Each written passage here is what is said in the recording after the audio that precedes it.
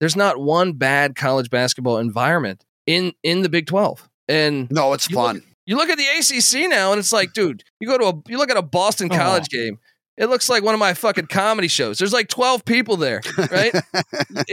Right? You go one by one. You go one by one. There's a lot of dull environments. The Miami Hurricanes haven't been able to bring people in for football or basketball. I don't know how that's possible with the talent they have, but the Big 12 has been unbelievable, and I can't wait to see who wins it. I kind of think Kansas is going to be that team, unfortunately. I was hoping for your Cowboys to beat them the other night, man. I was on them. It just didn't work out. Aren't you about tired of listening to sports shows with all the woke bullshit? So are we. This is Patriot Sports Radio. Patriot Sports Radio. Fed up with the national talking heads and biases of mainstream sports media. If it's sports from the high school level to the pros, we're talking about it like the red-blooded Americans we are. God bless America. God bless America. God bless America. Let's do this. And now, here's Eric, Angela, John, Chris, and the coach. Welcome back, my friends. If you're new, then welcome in. Patriot Sports Radio. My name is Eric. I'm your host. Glad to have you with us, and thank you for those reviews. No time to talk reviews tonight. We have much to discuss. Brought a couple stories, but we're going 90% sports on this one. Chris is here as always, shoveling coal in the engine, doing what needs to be done. John and Coach are here as well. This is where I say, but not only that, because we have company. Joining us tonight, the bad boy of YouTube. He was recently banned for using Hulk Hogan's walk-up music. This guy's forgotten more about college hoops than I'll ever learn. He walks around with the KenPom ratings in his head, the updated ones. You may know him from the College Experience podcast on the Sports Gambling Podcast Network. Ever heard of it? They call him Pick Dundee, Colby Dant. Welcome to Patriot Sports Radio. Thanks for hanging out with us. Appreciate it. Look, one of the things I'm most proud of is being banned by Russia. Absolutely. Anytime you get under a Russian skin, you're doing the right thing. I like this guy already. What is the origin story of the name Pick Dundee? This I've wondered for a long time. I think it was just a drunk college experience episode where I had hit like five locks. I think I went 5-0 on like the locks that I gave away. And I don't know how, but me and Patty C, and I was saying my picks are fire. And I think we were talking about Crocodile Dundee, and I was like, they should call me Pick Dundee. And then, a couple people kind of ran with it on social. And then I was like, I kind of fuck with that movie and that game. So, or that name, I should say. I kind of went from there. So whenever you're not watching or handicapping college sports, you're doing stand-up comedy. You've cracked the code, man. You've won life.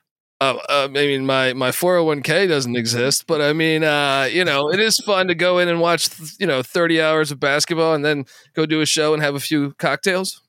Not complaining. Try and watch all the games. Speaking of winning life, our man John here, he's at least got a nice second quarter lead on life. He's got the Dollar Bet Club going. What's going on with the Dollar Bet Club? He's got $1 on Purdue at 18-1 to win the championship. That's Dollar right. Bet Club's been cooking. They've lost 3 times as the number one, and you know what? I think that breeds grit more than anything. Absolutely. What's the Dollar Bet Club been up to this week? Anything? We raked in a little bit off the doink, which was nice.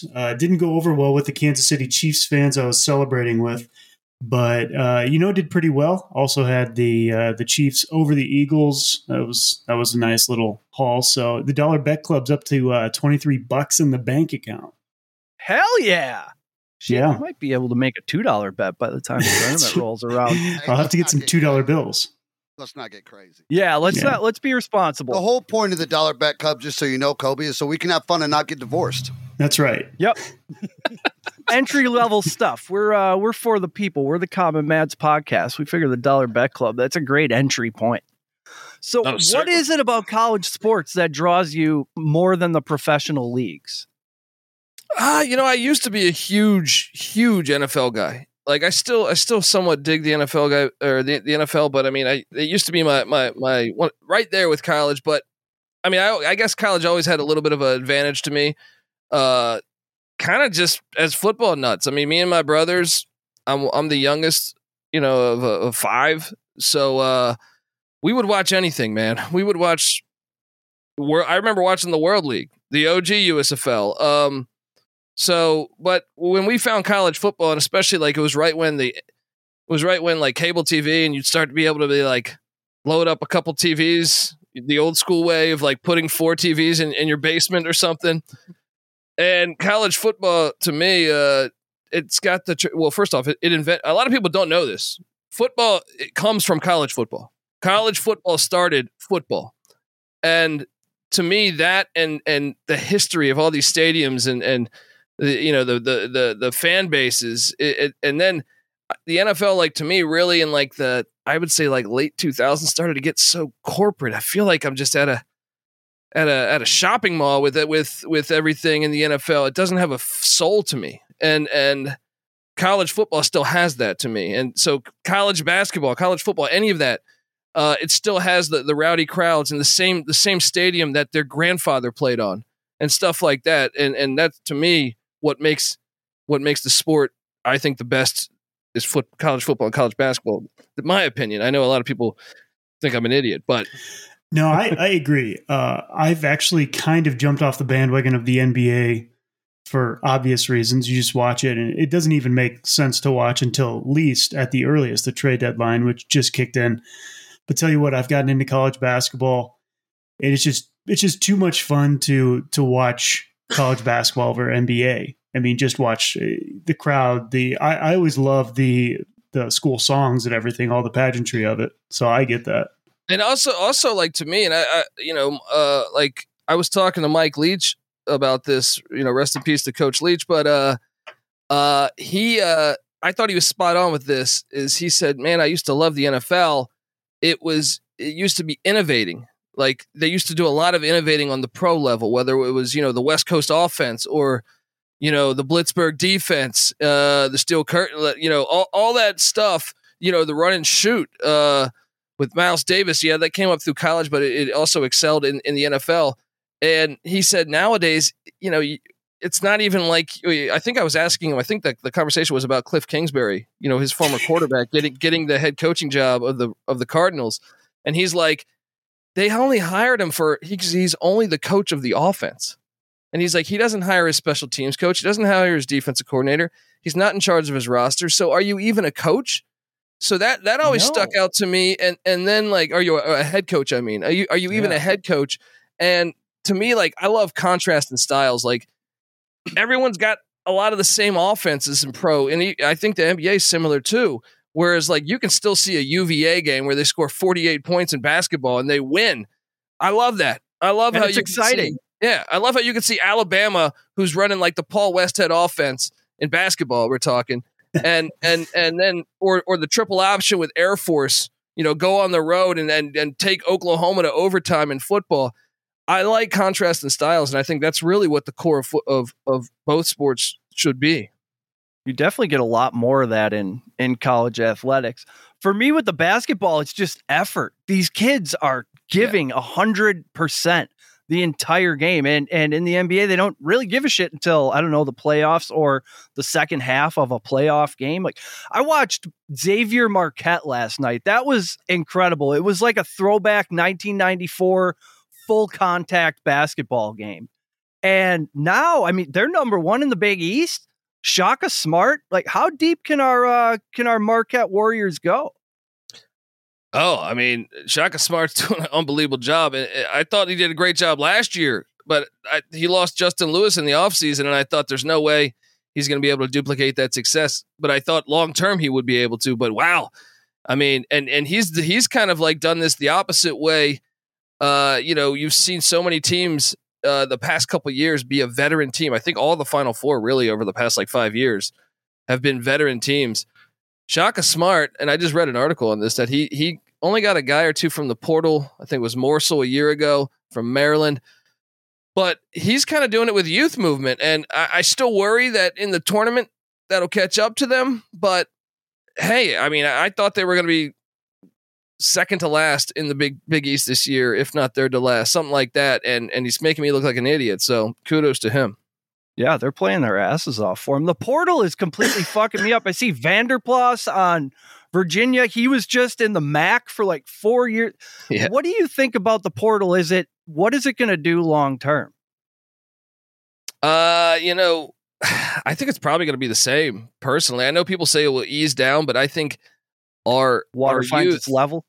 Our youth, I mean, come on, man! Like they like the TikTok and everything, and quick. Oh, it's not working here. I got to go there. So I think that's probably going to continue. But I do think it's actually healthy for the sport. I think the coaches with great analysis, with that can really break down certain players and understand their strengths and weaknesses. I think that's why you're seeing so much parity in both football and basketball this past year. I know Georgia destroyed TCU, but TCU still had a team full of portal guys, a brand new head coach, and then college basketball. I feel like basketball is a little bit ahead of football. They started to get the guys in the year prior, I feel like. And you see it. I don't know why John Calipari or John Shire at Duke didn't hit the portal harder, because obviously people would want to play for them and they have money. So you see it all across the landscape, with the exception of Marquette. I feel like Marquette's kind of the anomaly. But all those teams, if you look at Bama, they went and got key guys in the portal. You look at pretty much every team in the top 25, I would say, minus Marquette. Maybe you could talk me into Purdue as one that didn't really hit the portal.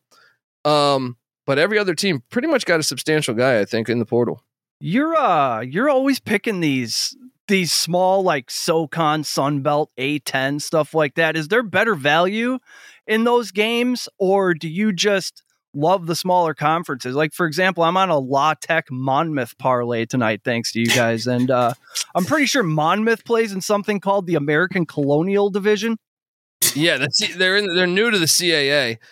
I mean, I don't know. I just watch a shit ton of games. I don't think I try to like look specifically, but I do believe there's value in that, though. I mean, I could name certain years where certain teams, I felt like Vegas was late to adjust to them. And Monmouth's a perfect example. Monmouth was awful to start the season. King Rice is their head coach, the former North Carolina point guard. They were good last year, but he lost everybody. And, they were like, I think 1-19 or 1-20. And then they started to win a couple games. And even before they won those games, they were competitive, I think, at UNC Wilmington, who's really good in the CAA. So if you don't watch those games, you don't realize that this team's improving. And you're seeing, like, I think most people would say, oh, King Rice should be fired. He's 1-19. No, I mean, he's clearly a good coach, because you're seeing the development of the team throughout the year. Coach, what do you think about that? You keep a guy who's 1-19 if you see improvement? That's pretty, it's a lot of loyalty from an AD. Especially now, man, right? Yeah. In 2023, that's pretty rare. But I mean, they had a really good year last year. I thought they were going to make the NCAA tournament. I thought they were going to be the team that knocked off Iona. But St. Peter's comes out of nowhere with Shaheen Holloway and knocks off them. So they had a really good year a year ago. It's just that, that's the bad part of being one of those mid-majors, is I feel like they were a tournament caliber team that just didn't make it. God, that St. Peter's run was so fun. It's worth watching these games too, just to see the gymnasiums and the people that are in them or not in them. Some of these games have like 7 people watching, and still more effort than you'll see on any NBA floor that same night. Oh, 100%. So, I think the problem is the guaranteed contracts, right? I mean, I saw Reggie Bush, and I hope the NFL never does this, because look, I still subscribe to the NFL. It's just, but Reggie Bush was saying we need guaranteed contracts in the NFL, and I'm like, oh, if that happens, we're going to have the NBA situation. You're going to have, they'll sit out. Yeah, I mean, it's ridiculous sitting out. Come on, man. You're 25 years old. You're getting paid millions. I would die for that. Ed Cooley said this last year. I would die for that opportunity. You tell me I got to run 3 hours a day? Okay, sign me up right now. Dude, I'll do 400 games a year. You know what I mean? Yeah.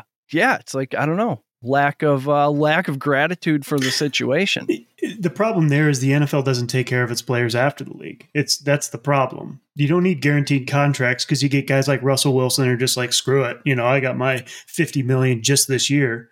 And you see what happens. It's just human nature. But if the NFL actually took care of their players after the fact, with injuries and stuff like that, to maybe not necessitate a guaranteed contract, we wouldn't be having this discussion. But the NFL is the NFL, and it will never do that. Well, I think they went too far. Well, I mean, obviously they went too far with hiding some of the science, but I mean, I'm saying like if they opened up Pandora's box there, every lawsuit would come at them from all the old players. So they can't acknowledge. It's just one of those things where a snowball effect, and they got pretty far down the hill, and you said, well, fuck it. You know what I mean? Like, exactly. I kind of would have done the same. I mean, look, I wouldn't have hid the science, but I'm saying like, if you're telling me I'm brand new and I'm an owner and I'm like, sure, oh shit, we got this going on. Well, yep, I would do the same thing, I think. Jerry says we got to get in line. Let's be honest; they're still hiding the science. That's still going on right now. I mean, that was the deal of, oh man, this is really bad. So let's get a hold of it and put a spin on it where we can draw a smiley face on it. That's what. Let's let Will Smith make his movie. Yeah. We'll move on. We'll endorse it. We'll come out and say we're making the game safer. Everybody hugs. Meanwhile, we're making billions. We're snapping necks and cashing checks. Well, I mean, there's always that angle as, do they really care about player safety? If so, you wouldn't have so much. You would use real grass. You know what I mean? If you really cared about player safety, I still think Tua wouldn't be allowed to play anymore if we really cared. But they're going to trot him out. He's their show pony. I still think though that there's probably a connection. You know, we've had Jim McMahon on the show a few times. Nice. His opinion when I've asked him this off the record. Well, I guess we're on the record now. But he told me this off air. Was that, they were giving him tons of opioids and shit back then, man. They were just so you're getting, that was the first generation, I believe. I don't think in the 60s, Dick Butkus was going to the sidelines and they're like, here, take this. You know what I mean? So I wonder if there's a connect. I've always wondered if there's a connect to CTE in that, because it changes probably. the industry. So he's not, that's nothing new. If you listen to ESPN Chicago, John Yurkovich has been saying that for years. They would show up in the locker room, they'd look in their shoe, and they'd see 4 or 5 pills. They just knew. Here you go. Stop complaining. I asked McMahon if he had any regrets, and believe it or not, he said, I don't have any regrets playing the style I did. I didn't dive. I didn't slide. I would dive forward. My only regret is I let people put foreign objects. I was getting shot up with shit I had no idea. So, but I do believe there's probably a connect there, because I do wonder. Now, I'm curious your guys' take on this. So, like someone like back in the day, like Dick Butkus, or I don't know, anyone that could hit, do you think they probably had CTE? And I guess Butkus is still alive, but some other ones. And we just didn't know, or was it just the game wasn't as fast? I think probably a little bit of both. I believe you're probably right with opioids. When it changes your entire brain. It'll be interesting to watch down the stretch, because I mean, obviously, I still think colliding into someone is probably not good for your body, but at the same time, I mean, we're all going to die one day. Come on. Yeah. Might as well make millions. The modern athlete is like a supercar compared to like a 69 Camaro that was, a Dick Butkus. So, I think they're playing. I will say this about that, and going back to Jim McMahon, when they did his whole study on the CTE and how he get the brain fluid drained and everything, physical degradation is one thing, but that dude was straight up suicidal, and it could very well have been a concoction of the hits and the drugs and not knowing what's going in your body.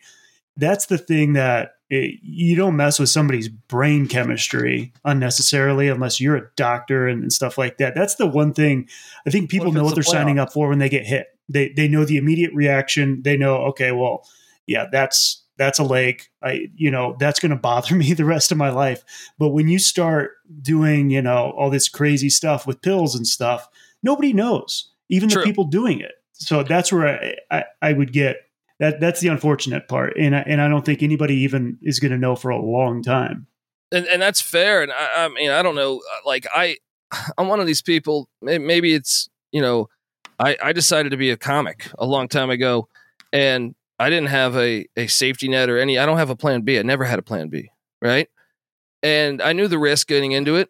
And I mean, not to compare it to a guy getting CTE, but I'm saying like you could definitely be I know 60-year-old comics that are broke and that have never done anything really. And that's the risk that I think you do when you make that decision. So do I feel sorry for you? Not really. You know what I mean? Like, you chose your path, and that's the way it goes. And I think absolutely. I wish we would do that more with, obviously, with them hiding the science. It became so bad that it's hard to get out of that, but which was obviously a mistake by them. But I still believe, like, I don't think the game should be that much altered. You sign up for what you get, and if you get hit, this could happen to anybody. And in a lot of sports, yeah. Colby, these guys know when they sign a $50 million contract that what that's for, what that looks like. That looks like you need to play, no matter. You need to watch film, dude. I mean, we all played. I mean, I would imagine we all played sports, but like, come on, man, we would die. Like, if you told me I would be good enough to be any athlete, all right, and you told me I could get. Play a game that's going to be on TV. Oh my dude, I would trade everything. Everything. I would be like, let's go. Let's go. Oh, you're going to be hurting in your 60s and 70s? Fuck it. Okay. All right. I'm not that now. Yeah. I'll be the fucking Terminator because I'll save some of that cash. Got it. That's a future me problem. Just fucking make me titanium. Exactly. Yeah. By then they'll have it figured out. Yeah. All right. Hey, I got to get in it, but I don't want to miss having you on and not talk about the Big 12. So me and Coach up there, we're from Oklahoma, both of us. I live in Wisconsin now. He's still in Oklahoma. So we grew up college centric, right? Football, basketball, all of it, college. There wasn't just no pros. Thunder weren't there. There was nothing. What are your thoughts on the Big 12 this year? I mean, I it's funny. I was talking to my brother who I have on the show, NC Nick, and we were just talking on the phone, and I'm like, dude, there needs to be like a 30 for 30 on how, because when I was coming up, the Big 12 basketball, with the exception of Kansas and maybe Oklahoma, everyone else was kind of ass. Everyone else was kind of, I mean, there was the big country years. We had Eddie Sutton. Yeah. That's, I got you. State fan. But no, Texas Tech, like when the Big 12 first formed, dude, I was rooting for Colorado because I was rooting for Colorado because my oldest brother's a Notre Dame fan and Colorado beat him in the 90 national championship. Yeah. So I kind of started as a little kid just saying I'm going to root for Colorado. And they were ass. They were complete ass in basketball. Even when they had Chauncey Billups, right? They were ass. And then Nebraska, awful. Texas Tech, awful. Baylor, awful. A&M, awful. Even Texas wasn't very good. So I don't know how they did this. There needs to be a documentary because I've never seen I think I grew up in ACC country in the 90s and in the Big East country, and I thought those conferences were incredible. I think this might be even better than those conferences because your weakest team is better than the weakest teams of those conferences. It's unbelievable what has happened with this conference, and I actually think even though they lose Oklahoma and Texas, you're bringing in Houston. You're bringing in BYU, which I actually think BYU has a home court environment that will actually make them all right in the Big 12. I know you would think like WCC, they're not that good, but that place gets lit. And then you add in UCF's kind of the one where you're like, they got to pick it up. But Cincinnati has strong basketball history. Fuck, back to the Oscar Robinson days, all the way to Bob Huggins, and I think they're only going to get better as a conference, and I love it. And Nick's my brother's point was there's not one bad college basketball environment in the Big 12. And no, it's fun.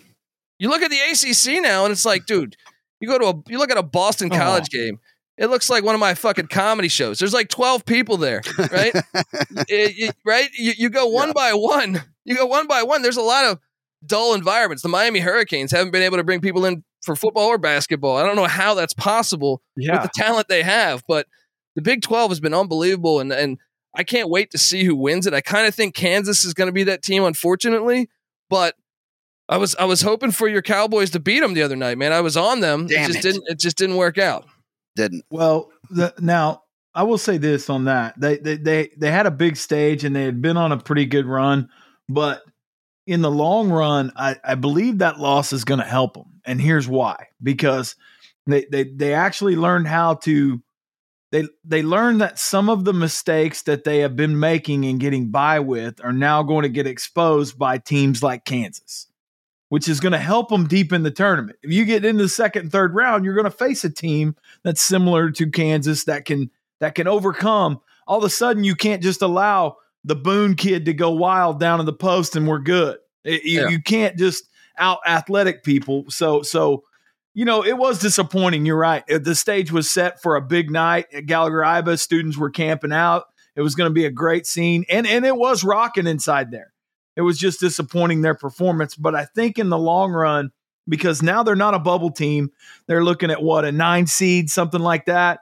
So I think the last time I saw they're going to be a 9 seed, but the conference top to bottom, man, unbelievable. It's murderer's row. Unbelievable. I mean, you hit the nail on the head. The bottom team can go in other conferences and wreck shop. Oh, someone asked me the other day, could West Virginia or Texas Tech win the ACC? I said, without a doubt. I really believe they could. I really believe they could win that conference, and I would probably bet on them to win that conference. I feel like that's probably the only Power 5 that I would say, like, I think they would win it, but I still think you put them in the Pac-12. I think they're going to be right there, probably right behind UCLA and Arizona. Well, you look at a terrible OU team, that took Alabama to the woodshed. Yeah. I mean, literally the number 1 team in the nation. Porter Moser can coach. He's just in that gauntlet. That's what I'm saying. I don't know how they did it. It's fascinating to me. The Jerome Tang hire was genius at Kansas State. I still think they're a team that could really, turn it on in March because he brought in some veteran transfers and just everyone. How about Otzelberger at Iowa State? Yeah. I could not believe. Look, I thought that hire made sense. I did not think he would have it going. Hey, last year he had the deep run in March, and this year I still thought, okay, he lost some guys. Tyrese Hunter transferred to Texas. There's no way he's going to be able to get this. Unbelievable. Part of it is you got to know when you come into this, self sets the bar so high. I mean, Kansas is a blue blood, and they are going to be there every year. It's kind of like OU in football. You're going to face a juggernaut on the schedule in Kansas, and you're going to see them, at home and away. So that you're going to have to do something. You can't just show up with a bunch of slappies and hope to get lucky at Fog. So yeah, and the coaching thing kind of trickled off from there. Bringing in Scott Drew at Baylor after Dave Bliss, was just a complete shit show. And then Chris Beard to Texas Tech. I think that kind of started it some. Charges dropped, man. I heard. What's that? Charges dropped, I heard. Oh yeah, crime pays. 2023. We gotta get Nate Oates on from Alabama. We know a guy who knows a guy. Yeah, I don't know if we have another podcast called Plus Money Golf. It's just golf betting. We have Adam Miller, a guy that me and Chris went to school. Me and Chris known each other since 5th grade, and we've known Adam since 5th grade. And he went on to the PGA after we graduated high school. He went straight there and then played until he made money and then went back to college. That guy's got golf angles. Oh my gosh! And then the other last year. Oh my, yeah, he crushes it. How many winners did we pick out of 11 of the 16? 11 of the 16 winners on a Tuesday. Wow. So it's a lot. It's a lot of plus money. We did really well last year, but he is dialed the F in on golf. He knows these guys. He's going to play in this. He's going to. I bet if you put some money on it, he's going to qualify for the John Deere this year. So he'll be in the John Deere Classic this year. Wow. Wow. But the guy he does it with, Eric hosted, but Smitty, Coach Smith, he's a coach from Coach Oates. So he coached with Coach Oates. That's awesome, man. I mean, he's done an unbelievable job resurrecting that, or I don't even know about resurrecting. Start getting that program on the map, because even when they had Ori and Sprewell and stuff in the early 90s, they weren't that good. No. I saw them at number 1 still this morning. Yeah, I mean, the top 25, right? They're just a lot. It's TV ratings. Yeah. Speaking of, while we're on conferences, that Big 12 conference tournament is going to be unbelievable. Last year, I hopped on the Chattanooga Mocs and the Richmond Spiders. That Richmond Spiders run was unreal. I don't think I sat down any of those games. I just paced in front of the TV. We had a Richmond Spiders banner. Yeah, we should probably get that back up. No, it's almost It was March. a whole thing as we were starting this podcast. It was a whole thing. Yeah, the Richmond Spiders were a big part of the birth of it. What are the conference tournaments you're looking forward to that are going to be the best this year? I mean, this year we're really in for, like, I don't know that I've ever seen this much parity in college basketball. Like from a national level down to the mid majors. Think about like right now the only teams that really we know would probably win that conference. Okay, you got Vermont in the AE. I think that's pretty much a wrap. They get the home games at the campus, so it makes it even harder. Oral Roberts and the Summit, I think, is probably a wrap. Well, definitely for the 1 seed. And they're winning by 50. I kind of think Houston, but even Houston has shown some vulnerability. I think the AAC's other teams have gotten a little bit better. Like Tulane's better than they have been. Memphis is still skilled. I don't think I'd say they're just as good as a year ago, maybe a little less. But like Cincinnati's better. Temple's a little bit better. I still think Houston's probably going to walk away with it, but really with after that, good luck. I mean, I kind of think UCLA is the cream of the crop in the Pac-12, but after that, I feel like every other one we're going to sit there and say, I got no, you think about the Big Ten. I know Purdue has been great in the regular season. Do I have confidence with them winning the Big Ten tournament? No. You know what I mean? Like, do I have confidence that Marquette's going to win the Big East tournament? No. No, there's 4 or 5 teams that could win the Big East. And I love Big East games.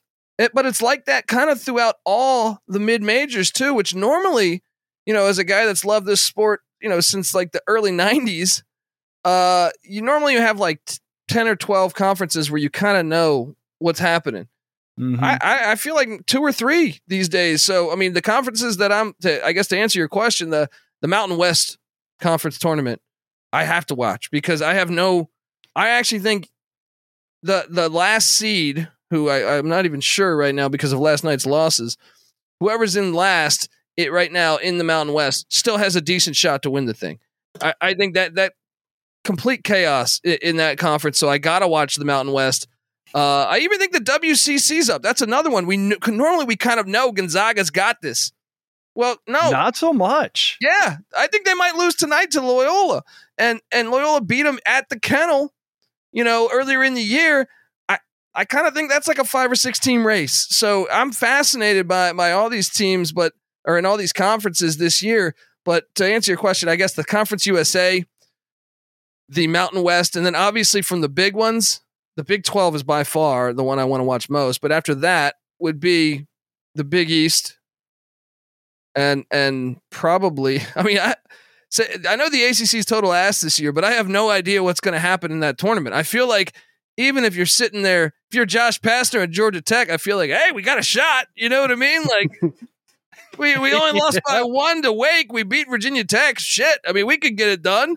I don't know. But to answer your question, I think like mid-major wise, give me the Mountain West, the CUSA.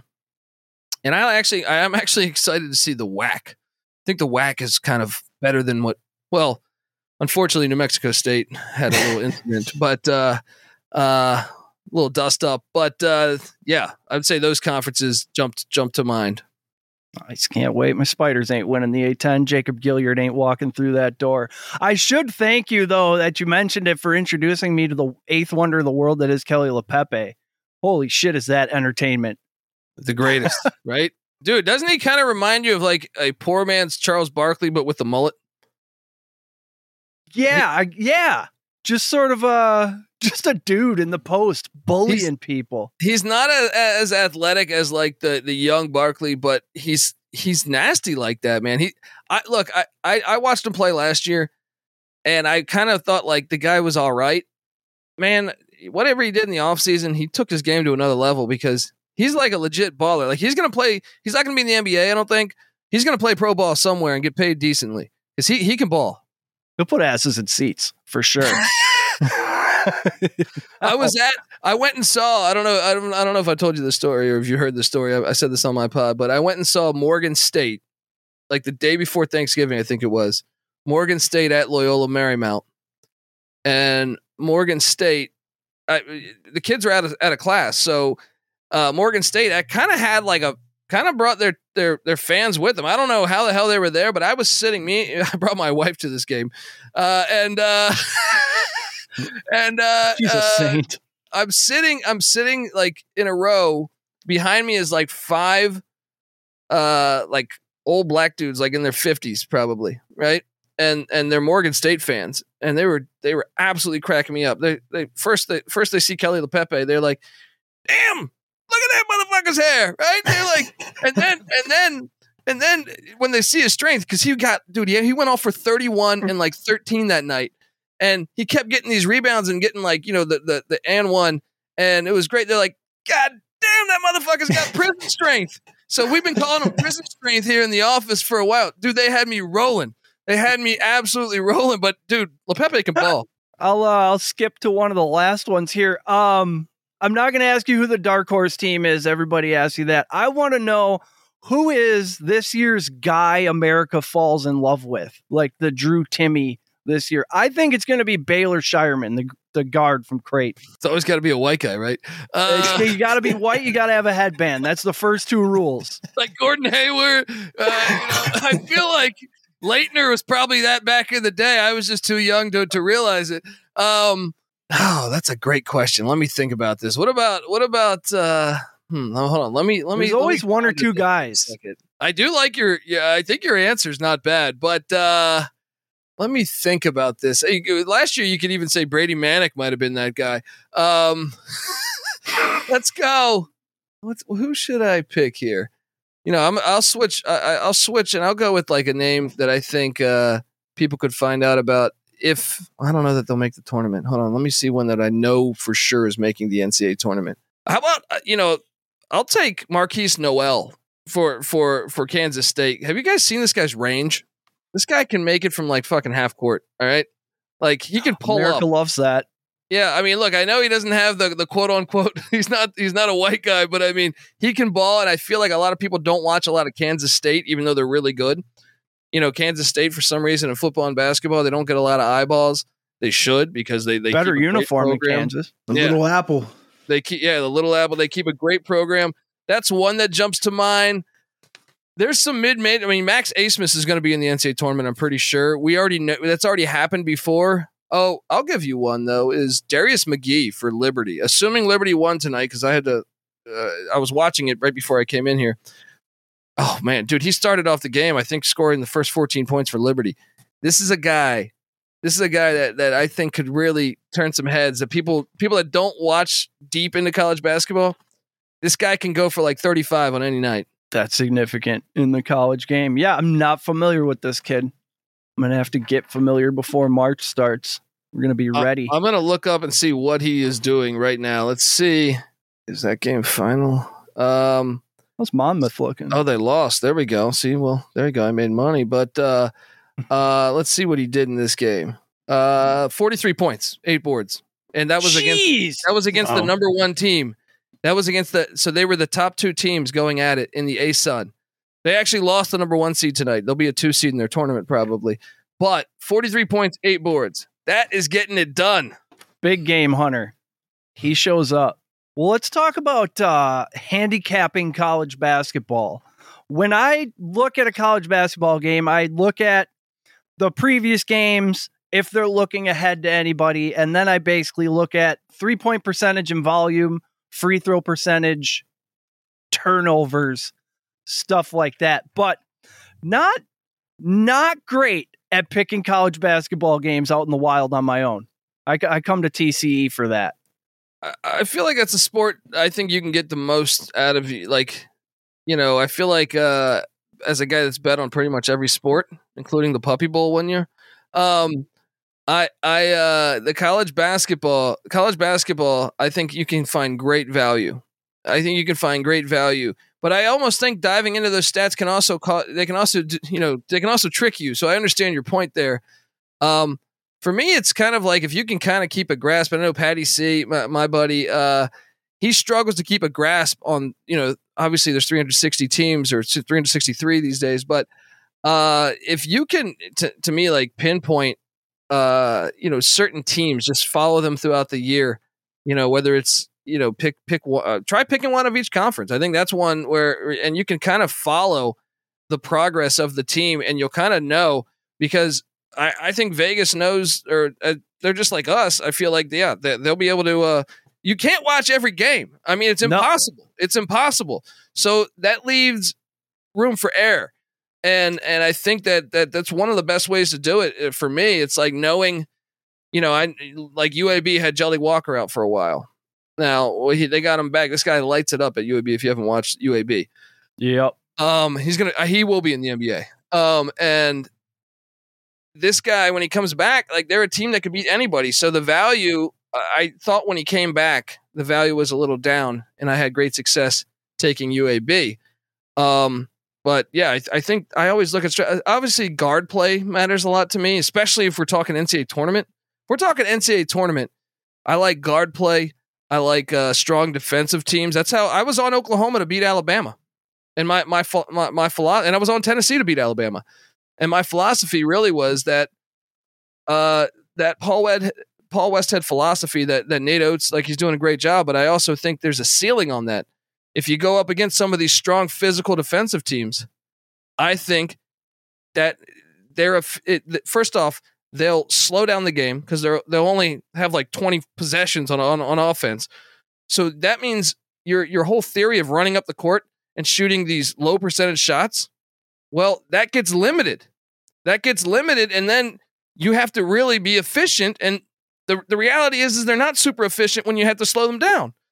And I feel like Kentucky's a team that is the opposite of that. I feel like when Kentucky goes up against a Tennessee or a Mississippi State, or I know they didn't play Oklahoma this year, but if they were to, I feel like their athleticism plays right into that. So if you can kind of know the identities of the teams throughout the year, but I will say when you start out, I pretty much have a losing record like every year in November. You learn in November, I think, and then it kind of keeps improving throughout the season. Yeah. You got to know the systems, know the offenses and defenses, be familiar. Yeah, the numbers get me.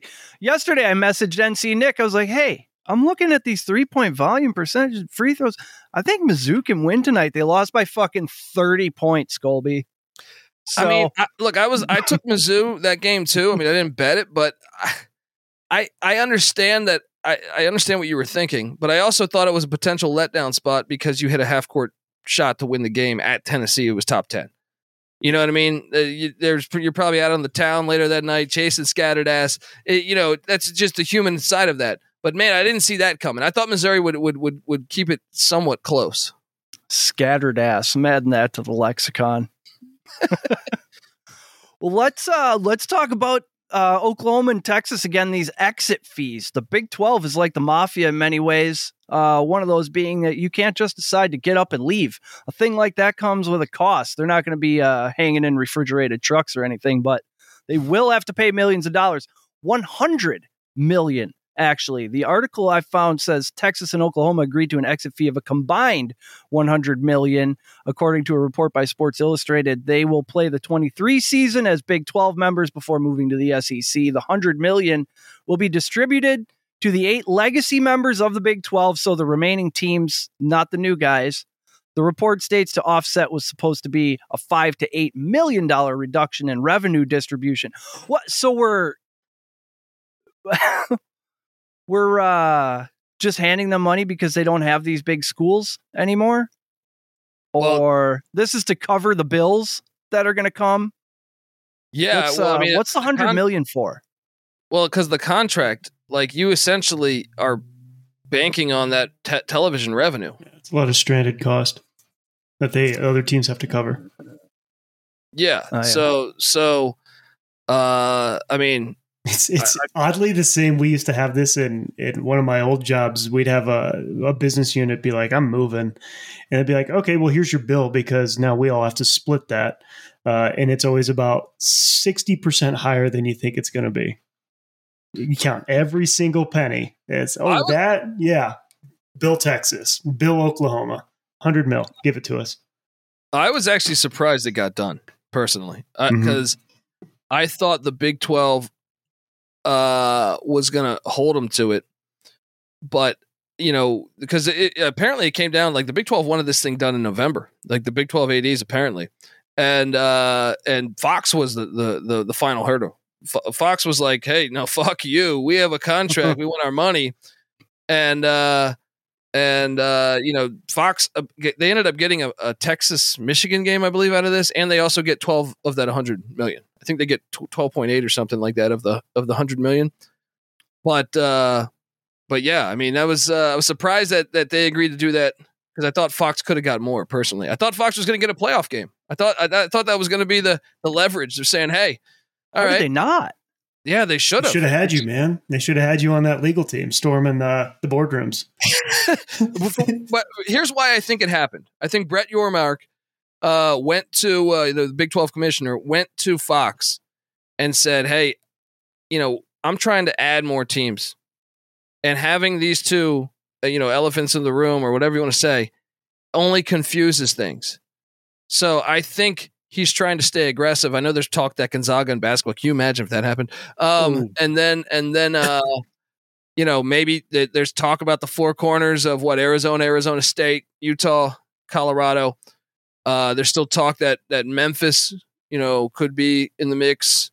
I think if that's the only thing that makes sense to me is Brent Yormark being like, okay, let's get this done, Fox. Come on, I got to go and get this. And they just signed a new deal with Fox, I believe. So that's the only thing that makes sense to me. Well, let's be honest about the Big 12. When that first came out, there was a lot of shock and awe with everybody. Oh, they're losing Texas and then they're losing OU and this is going to be a deal. I think long term, I think the Big 12 came out pretty damn good. And not only that, I think that Texas and Oklahoma 5-6 years from now are both going to regret this decision. They're going to regret it and they're not going to like it because I don't believe that either one of them is going to be the juggernaut that they have been in the past. I think that, number one, the SEC is murderer's row when it comes to football, which puts you on center stage. Now they'll compete in the other areas. Don't get me wrong. I'm not saying that they're going to fall off the map, but both of those things, the Big 12 conference and OU and Texas both have a clear path to where they're going, and they are not the same paths. So it behooves both of them to work out an agreement so they can both go right now. I mean, and the Big 12 looks pretty good. I mean, the new Big 12 is not the same, but it's not bad. Like we've talked about just now. I mean, football wise, pretty damn good. I mean, basketball wise, holy crap. Yeah. Like you said, they're adding Houston. I mean, and the teams that they're adding aren't bad at all. No, I'm kind of split on this because I agree. Like, to me, they're like my favorite conference to watch. I think even in football, I'm super excited to see these teams and these matchups. But at the same time, I also know that in football, there's a lot of politics. Like, the downside of college football as opposed to college basketball is it's like a popularity contest.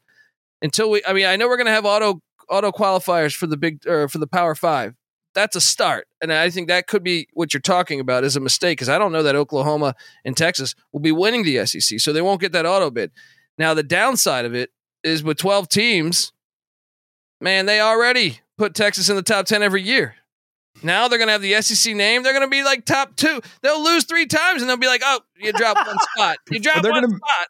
They'll be in the top 10 for the first 4 weeks, and then they'll be unranked because that's where that's going to happen. They're going to be the same Texas. And when they get drove by a Mississippi, a Vanderbilt, and then, a Kentucky, then and then after that happens for 2 or 3 seasons in a row, it'll be different. Now, I will say they are kind of a sleeping giant. And if the right person came along, not the guy that they have right now, but if the right person came along, they could be resurrected, but they're still Texas. And I think it's going to suck. The suck's going to be a lot worse in the SEC. It was kind of hidden in the Big 12 because there are some rum-dums. You can go to Kansas and kick them around. Not last year, but previously, Well, and I think the big thing though, and I'm eager to see how this works because, my co-host Patty C thinks like you, where he's like, they're making a huge mistake because now someone's going to come out of the Big 12 and probably be a name brand over the next 20, 30 years. And then they'll be known as a powerhouse in college football. I understand that angle, but I also think we're in a weird spot with college sports because if you're using the historical references and going back, Patty C will bring up points of like the 1940s or 50s. And I'm like, yeah, but there wasn't television money. That's true. Television money, they're getting a gigantic amount of money in the SEC. It's just like UCLA and USC in the Big Ten. I hate it personally, but we've never seen this. We've never seen it where they get that much money. I wonder, what it will be like. But yeah, on the field, like short term, I agree with you. I do worry long term though that maybe that money creates a bigger divide than The key to what you're saying is going to be the West Coast Conference realignment. Yeah. If the true pack and everything start splitting and they start going up their separate ways, it's who gets what big piece of the puzzle. Because if you're right, if the Big 12 if they managed to get somebody out west or whatever, you attract a whole new audience and it makes the conference stronger. The SEC is not tagging somebody out west. It's just not happening. But it's going to be what happens on the West Coast if they truly do start peeling off in different angles, who gets what parts, because it's going to be super conferences. Well, and there's a lot of things that could have. I mean, this sport, in the past 2 years has changed more than in my entire life. Wildlife free agency. I mean, we have free agency in college now. I mean, the NIL deals themselves have changed the whole dynamic of everything. And right now, we've talked about it on this show 100 times. I'm sure you got a pretty good thought on this. I mean, the NIL deal in college sports right now has made it the Wild West. It's made college athletics the biggest free agency market with unknown rules and unknown ceilings that you could ever have. And it's funny that we villainize people from the 90s and stuff for some of the things that now we're just going, it's okay. It's not any big deal. Yeah. Well, I mean, honestly, that was happening, since, shit. It's been happening. Yeah. I read a book. They just started to say it's okay. I mean, yeah. I give you Rhett Bomar. There's a name for you. Yeah. They made that guy. They put him up at the post office on signs because he literally was driving a car around from a local car dealership. And now if you're a 5-star recruit, you hit town and they're dangling keys to get you to sign. Yeah. And then you have a lot of stuff going on that. I mean, right now there's a bill in California. The NIL started here in California. That was the first, and all the other states were like, "Oh shit, we got to get going on this." Yeah, that was a crazy week. There's another one going, I think, this November on that college athletes from revenue sports, men's football and basketball, would be able to get half the revenue they bring in. Which I'm actually against that for a few reasons, but there's also a chance if that doesn't go. There's another one where they become employees, so they're no longer a student taking classes. If that happens, Title IX goes by the wayside. Yeah, absolutely, and it changes the sport unbelievably. Like it's professional, fundamentally. Right? Yeah. I mean, all of us. Like honestly, at that point, then Stanford could just be like, hey, we have more money than all you guys. Boom. If they cared about football. I don't think they would. But my point is that anyone. Texas will. Yeah. And they have a lot of oil money. That's what I'm saying. Texas would be like, hey, guess what? Here's our, because then you wouldn't be limited to roster size. Well, I don't know. They'd probably create some type of rules. Yeah. But we're at this very interesting point in college sports history, I think, that it will dictate the future of the sport. But I worry about that, and that's what I'm saying. Texas could be a super juggernaut if that ends up happening. But I do think that the guys should be paid, though. I mean, like I've heard too many stories of them having leverage. I'm good friends with the guy who played safety at Oregon, and he ended up getting some money to play at Oregon. He was recruited by the SEC schools. They offered him money, but he also had a scenario where they didn't deliver, and he signed. So they pretty much they had told him, hey, you're going to get this much money. You didn't get that much money. And then you're kind of asked out. So I kind of like it. I know, it's a interesting topic because, should an 18-year-old have $3 million? This is America. I feel like you should. I feel like if you can, you should. Yeah. You know what I mean? The fear that I have, for these students is it seems like a really good way to clean your money. If you're a criminal organization, you sign on the dotted line for $2 million. In 2 years, you give me 1.8 back. Like, it just seems like it's ripe for a criminal organization to come in and wreck shop, and it could be a really sad situation for these kids. I mean, that was happening behind closed doors. Now it's happening out in the open. It's legal money. It seems even shadier if possible, than it has been in college basketball. But you're right. This is America. You should be able to make as much money as you can. Like any other profession, come on. If you were a software engineer and you're just amazing at your fucking job and you're 18 and everyone wants to hire you, you can do that. Why should we limit it? I understand your point, but I just feel like it's always a tough. It's tough. It's tough to make sense of how to have rules and how to have a setup. Free market versus what's actually good for society.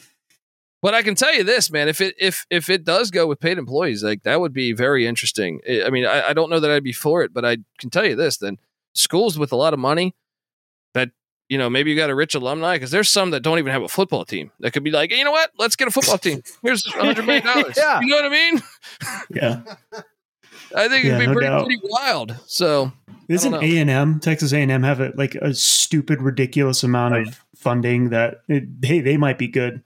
They almost bought out Jimbo this year. There was talk of that. It was like $88 million. I was like, this is insane. Because the whole coaching pool buyouts from the year before tallied up to like $46 million or something, if memory serves me correct. I could be off. But I know that a lot of that was just Auburn buying out Gus Malzahn. Yeah. They seem serious about buying him out, too. I think it's going to happen this year. I mean, come on. He's got Bobby Petrino on the staff. What could go wrong? Oh, gosh. That's my favorite picture of all time. Dude, that's my background on my computer right here. Yeah. That's what you got to do, man. I mean, come on. That's to be bought out. I couldn't believe he agreed to that. Paid to not work. Sign me up. It's just becoming more of it's like when you sign a huge free agent in baseball, you sign them for $300 million, 10 years. You're like, yeah, years 6 through 10 are going to be terrible. And we're going to hate this. It's a Jason Hayward contract with the Cubs. I feel like that's what you get with coaching these days. It's like, well, we have to give him, $8 million for 10 years or something like that. And he's probably going to suck for just long enough that we're going to have to fire him and then start up the coach search again. I'll tell you this though, and like I said, I'm not for that one bill in California where the athletes would get half the revenue. I'm not for that for just a couple reasons, but I can tell you this: if that does go through, more states will follow suit with that, and then those coach contracts are going to be going way down because your buyouts all of a sudden. That's kind of gotten out of hand. There's a lot of coaches. Well, I don't know. I feel like a couple years ago, a lot of the coaches in the college football world were higher paid than almost every NFL coach. Yeah. And that's insane when you think, and Tom Brady or something, or some of your best NFL players make more than their coach. That wasn't happening in college. And I wonder 10 years from now, if it's more like the pro model that perhaps. So how does that work? Do they take a valuation of all their revenue? They bring in a freshman, say you're Texas and you're Arch Manning, and you have a very clear point where he jumps on campus, and like how do they measure the increase in value that they contribute? That's the weird thing. I get it in theory, but in practice, that's just going to be a lot of lawyers and a lot of years arguing over numbers. Yeah, I'd be interested to look at the books myself, but I know they did that with LeBron. I think they looked at the valuation of the Cleveland Cavaliers when he came back, and it was, I forgot it was like $1 billion or something. It was crazy. I know Dion at Colorado, their social, if you're valuing, the value of their social markets, and merchandise being sold and season tickets, he hasn't even coached a game yet. And, his value himself, like they paid him, I think I forget the amount, like maybe, I think it was maybe like $5 million. I could be wrong on that, but he's already made the school more money than his whole entire contract. He's turning away 5 stars. Yeah. I mean, but Arch Manning though, I think has the same effect. When Arch Manning came, the number 1 recruit in the nation, all these other recruits wanted to go there. And so that adds into, you're going to play for, this is Manning legacy. They're probably going to be in the national championship. I want to be a part of that. So what's the value of all of that? I would love to know. I would love to know on all these things, but I think that's how they deem the value. They look at it as that part as well. Yeah, that makes sense. Who knows? Maybe the team that drafts me wants me to be the Jamar Chase, and I get drafted too, just because Arch Manning got drafted there. You can ride those coattails pretty far. Yeah, exactly. It's true. I mean, is it just that year, or is it like, yeah? I mean, you go to a small school, you boost their value, you get a bigger cut. In the next 5 years, they're valued more. Do you get a percentage of that cut? That's interesting. Well, are we going to see that at Colorado with Deion? People just going to want to go play for him? Oh, I think so. Yeah. I mean, I actually think if you would go back to the TV conversation, that is another school. Now, I don't know that long term after Deion leaves, but I can tell you this. The Pac-12, I know that they're laughing at their TV contract right now because they're trying to negotiate it. George Klavikoff.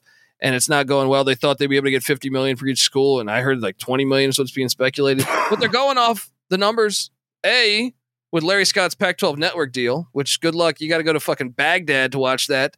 And then the Colorado's been terrible. A lot of these teams have been bad. If Deion Sanders, go back to the 90s. Colorado Nebraska was one of the biggest games in the college football season. So if Deion can create that excitement, it's a gigantic, it's a pretty big market. I think they might be able to put up numbers, and then come back to the table and say, this is our value now, So they might want to sign now.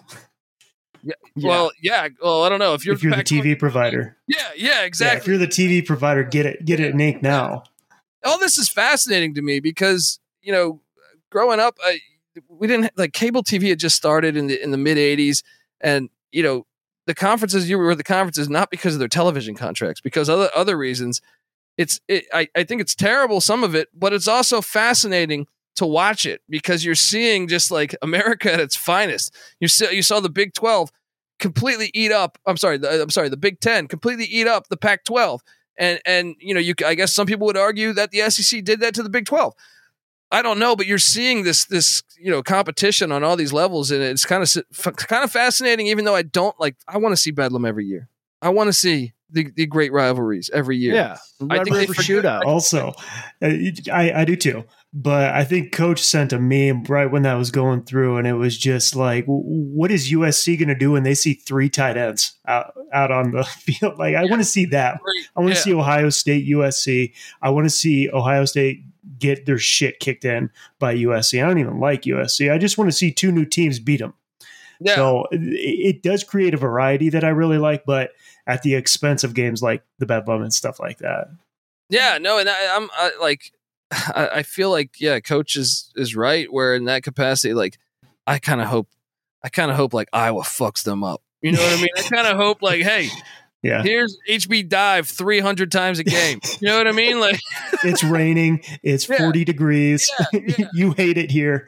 Oh, and I hope the Big 12 or Pac-12 or whatever we have, ACC, whatever.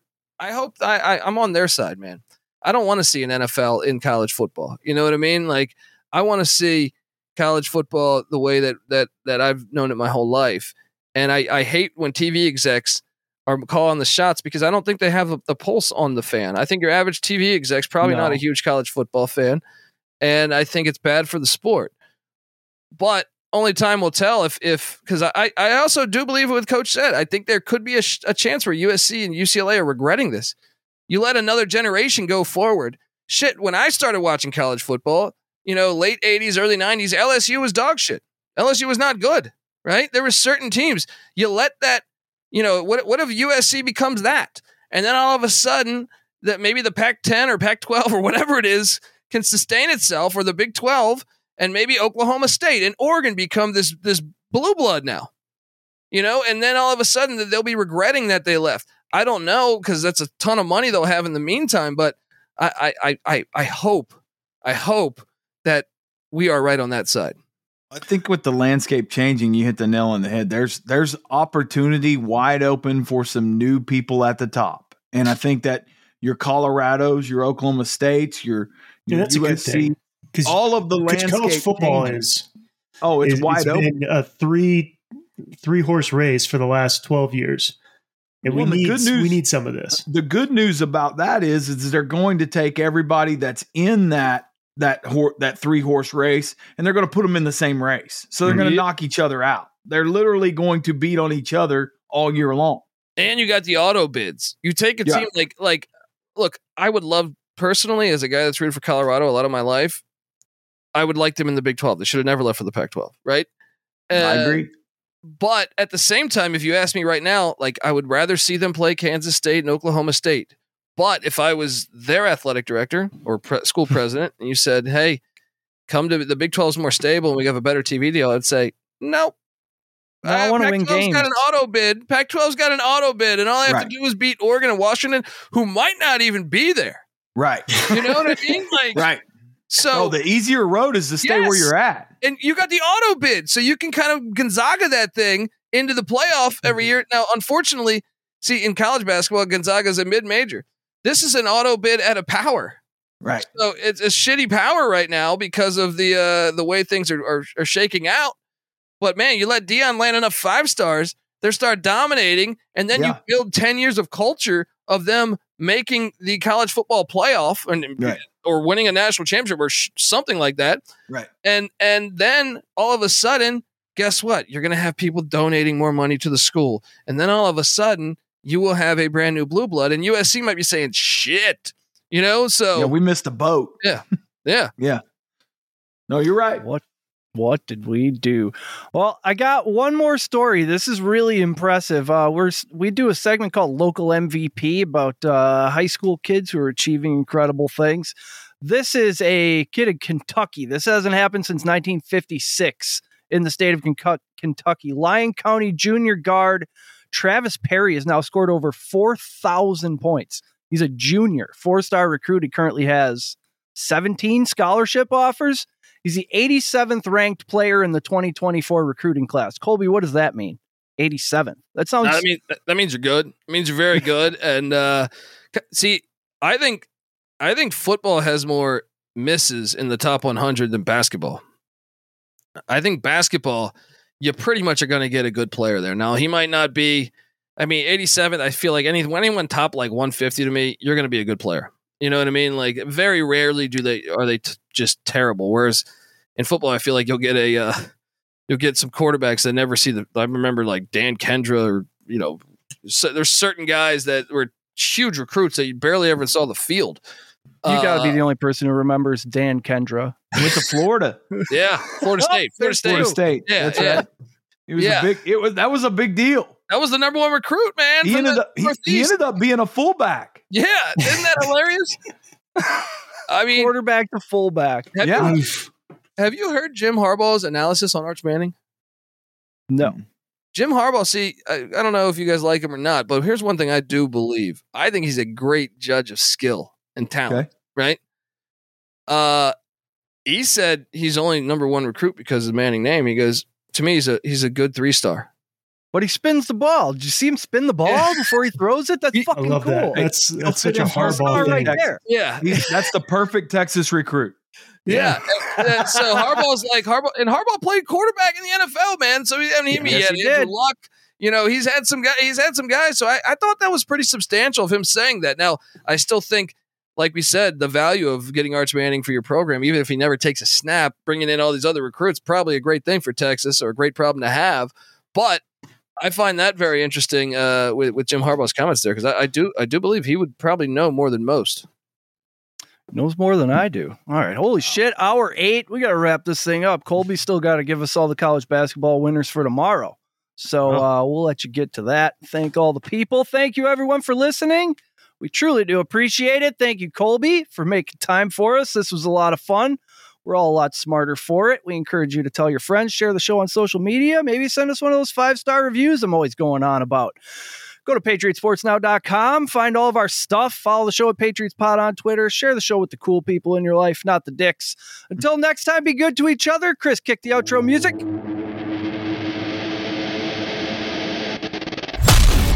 You've been listening to Patriot Sports Radio. If you're sick of all the national talking heads and biases of mainstream sports media, like we are, this show is for you. We hope you enjoyed it. Make sure to like, rate, and review. And we'll be back soon. For more content and merch, hit up www.patriotsportsnow.com. Find us on Twitter at PatriotsPod, on Instagram and Facebook at Patriots Sports Now, and on Getter, Rumble, and YouTube at Patriots Sports. Take care, and we'll see you next time.